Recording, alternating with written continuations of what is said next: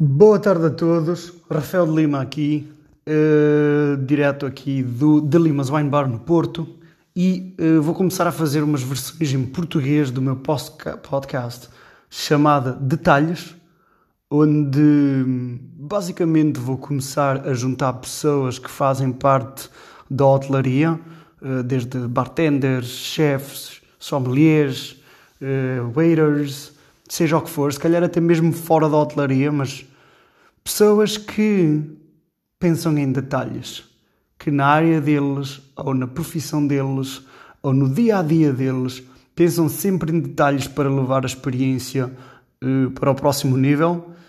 Vou fazer agora o upload do primeiro episódio, que foi com o Wilson Pires, um bartender mesmo do outro nível. Tenho tido a possibilidade de estar já um par de vezes com ele e cada vez mais percebo que é mesmo aquela pessoa que leva a coisa a outro nível.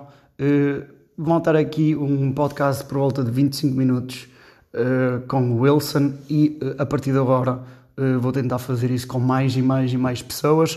Espero que aproveitem. Qualquer coisa conseguem me encontrar no Instagram em Rafael de Lima 91 e é só mandar uma mensagem. Tenho todo o prazer em fazer estas séries com todo o tipo de pessoas que realmente levam a área e a craft deles para outro nível.